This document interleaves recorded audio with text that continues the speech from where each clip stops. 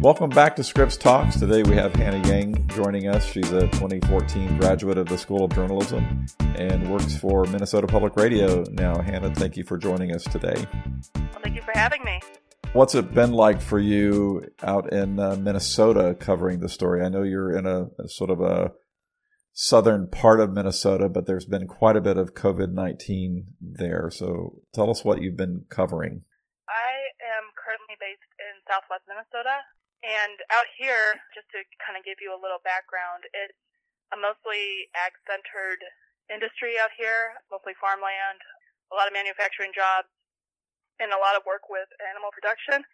COVID-19 has been, as many other parts of the country, it's been pretty much on the forefront of everyone's minds right now. Yesterday, we found out that there were 2 positive cases in the county that I live in. It's a rapidly changing landscape right now. I've been working on several stories where we're tackling different aspects of COVID and how it impacts daily life out here. I did a story yesterday where we were tracking what part of the state has this high rate of positive cases, and it's not within the Twin City metro area. It's actually within the southern Minnesota county that I cover for NPR, and it's actually quite telling. Sources don't really know how or why this county has so many cases or this high concentration of cases, other than the fact is that this virus had probably been in the community for quite some time before county health departments have been addressing it, the Minnesota Department of Health has been addressing it. And so there's been this real fear of community transmission. Right now, Minnesota is undergoing a shelter in place, which I would assume over in Ohio, they're kind of experiencing a similar scenario, I would imagine. We're all being asked to stay put except for food shopping and the most essential of trips. We have daily briefings from the governor, and he's become quite the hit with the way he's taken a lead on public safety and public health. Yeah, I actually happened to see all the various national media outlets even really praising Governor DeWine's response to the pandemic and the way he's been handling press conferences.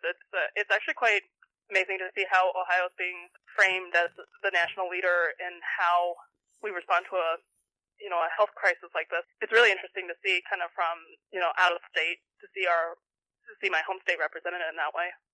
You've also faced some challenges covering the news about COVID-19 with respect to your Asian heritage. Can you share a little bit with us what kind of challenges that has presented to you? So I am of Korean descent, and so it's interesting to kind of trying to, I guess, navigate this landscape right now as an Asian American journalist, mostly pertaining to the rise in anti-Asian American sentiment that's being spread through the rhetoric that's been shared through the mouths of our public officials, different pundits, I guess like other platforms. I'm noticing that health officials have adamantly said over and over again not to label the coronavirus as a Chinese virus, a Wuhan virus, anything that would designate a race or a group of people or a location as part of the name, as it might increase the amount of hate and discrimination and bigotry against already marginalized communities.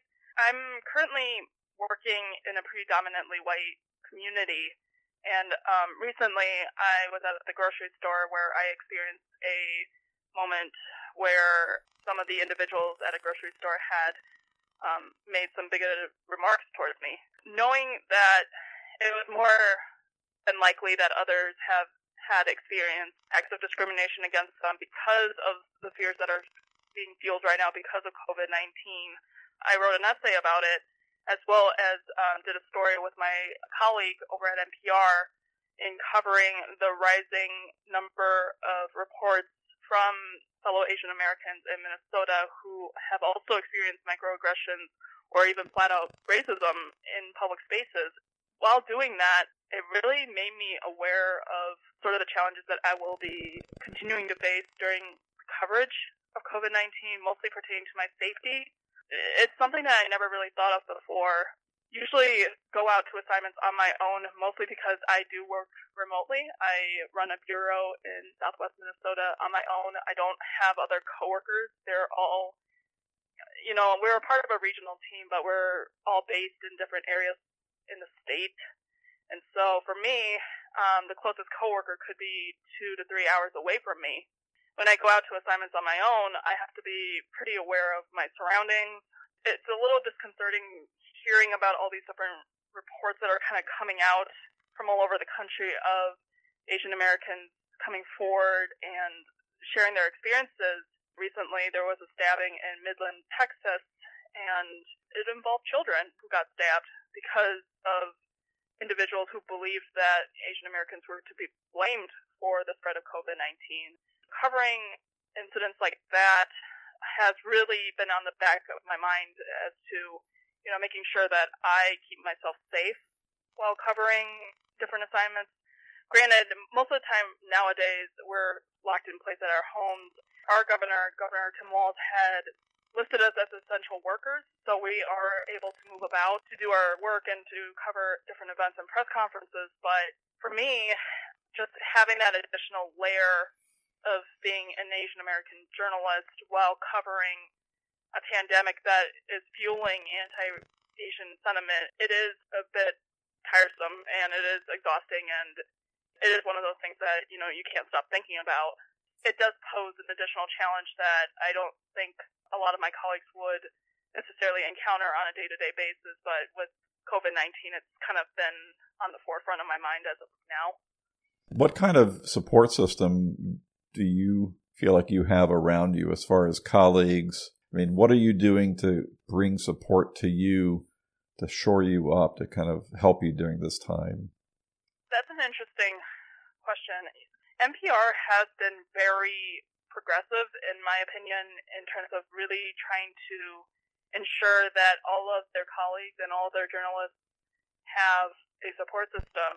And they have been very intentional about going out into communities that have been underrepresented, undercovered in traditional mainstream news. One of those initiatives was to really make sure that all colleagues, all journalists of color in their company feel supported. I know that several of my coworkers have been trying to put together a committee to help with retention and offering resources for journalists of color in the newsroom, making sure that they all feel safe and free to be able to express themselves in a way that, they don't feel like they have to necessarily, tiptoe around certain sensitive topics. My colleagues have been very supportive of my journey throughout this whole coverage. A lot of my fellow colleagues are members of the Asian American Journalists Association. So when I first put out my essay about my experiences with anti-Asian sentiments during COVID, they've actually been really vocally supportive. And I think that's something that we don't really necessarily talk about enough in a lot of newsrooms, is making sure that, when one of your colleagues who puts out an experience that personal out there, that they are ready to go to bat for you, that they're ready to jump in when it's necessary to make sure that you're safe, that your emotional well-being is also taken care of. I've been seeing a lot of outpouring support from different chapters of AJA throughout the country when they started sharing my experiences and my essay through social media. And I think, in a lot of sense, the places that I've worked at prior to that, I would say there's like a comfortable level of support that they would be willing to give.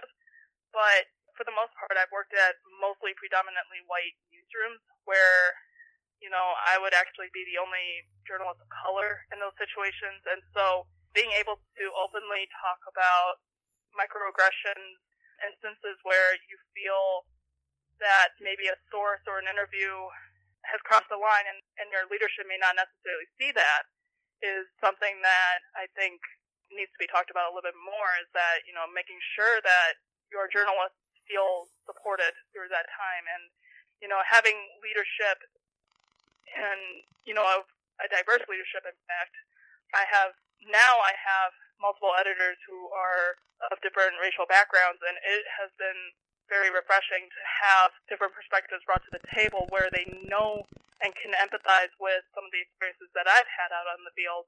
So in that case, just having people who have had similar experiences be able to walk you through this and be able to help you navigate this landscape has been truly a blessing. When I was at OU, I've had great experiences with a lot of the student organizations that I've been a part of, but to be honest, I didn't really have that much of a diverse leadership either in student organizations either. And I think I've had one experience where, a fellow editor had told me after I was upset after a phone call because a source that I interviewed I felt, crossed a certain boundary in terms of asking me personal questions about my racial identity during an interview that had nothing to do with it and made a off-color remark towards me. My editor at the time did not stand up for me, even though I spoke up about it, and instead he dismissed my experience and told me that I needed to stop pulling the race card, which was something that has really stuck with me for a very long time. And feeling like, I guess, I wish that more students now would be educating themselves on how to diversify their newsrooms, as well as taking the incentive of taking that initiative of really working towards educating themselves about the nuances of race, reporting on race, as well as supporting their colleagues of color, because, that was something I felt like maybe could have gone a lot better during my experiences at OU. But, just working out in the profession, out in the field, it is very comforting to know that I have that sort of support system now that I didn't have in the past. We've added the gender, race, and class course to our core, starting with the incoming class this year, which I certainly would hope would have helped that student understand better how to respond to you. Yeah, no, and I'm very glad to hear that you guys are really taking that initiative and really trying to integrate more of those difficult conversations into education, because these are our next generation of journalists that are coming out of Scripps, and I really wish I had that course back in the day when I was there. That way, because this would have been really helpful for me and other colleagues to be really thinking about how we could be changing the different newsrooms and really trying to move our profession forward. Well, I don't know if you've heard the news that our colleague Edith Fischel will be the next director, and I think that's a very strong statement. This is a person with great experience and a lot to bring to the table. Also, the first non-male director of the School of Journalism, and certainly the first African-American, director of the School of Journalism as well. Yeah, when I heard Dr. Dashiell was going to be the next director of Scripps, I was elated. I had her for comm law when I was a student at OU. She's tough, but she's also very fair in the way she handles various subjects, as well as in the way she interacts with her students. Most of us know Dr. Diaz, our professor who loves to wear purple, and my last few interactions with her have been nothing but positive. And I can see her doing great things for Scripps in shaping our next generation of journalists, and I'm very excited for her as she takes over this role and really making some positive strides.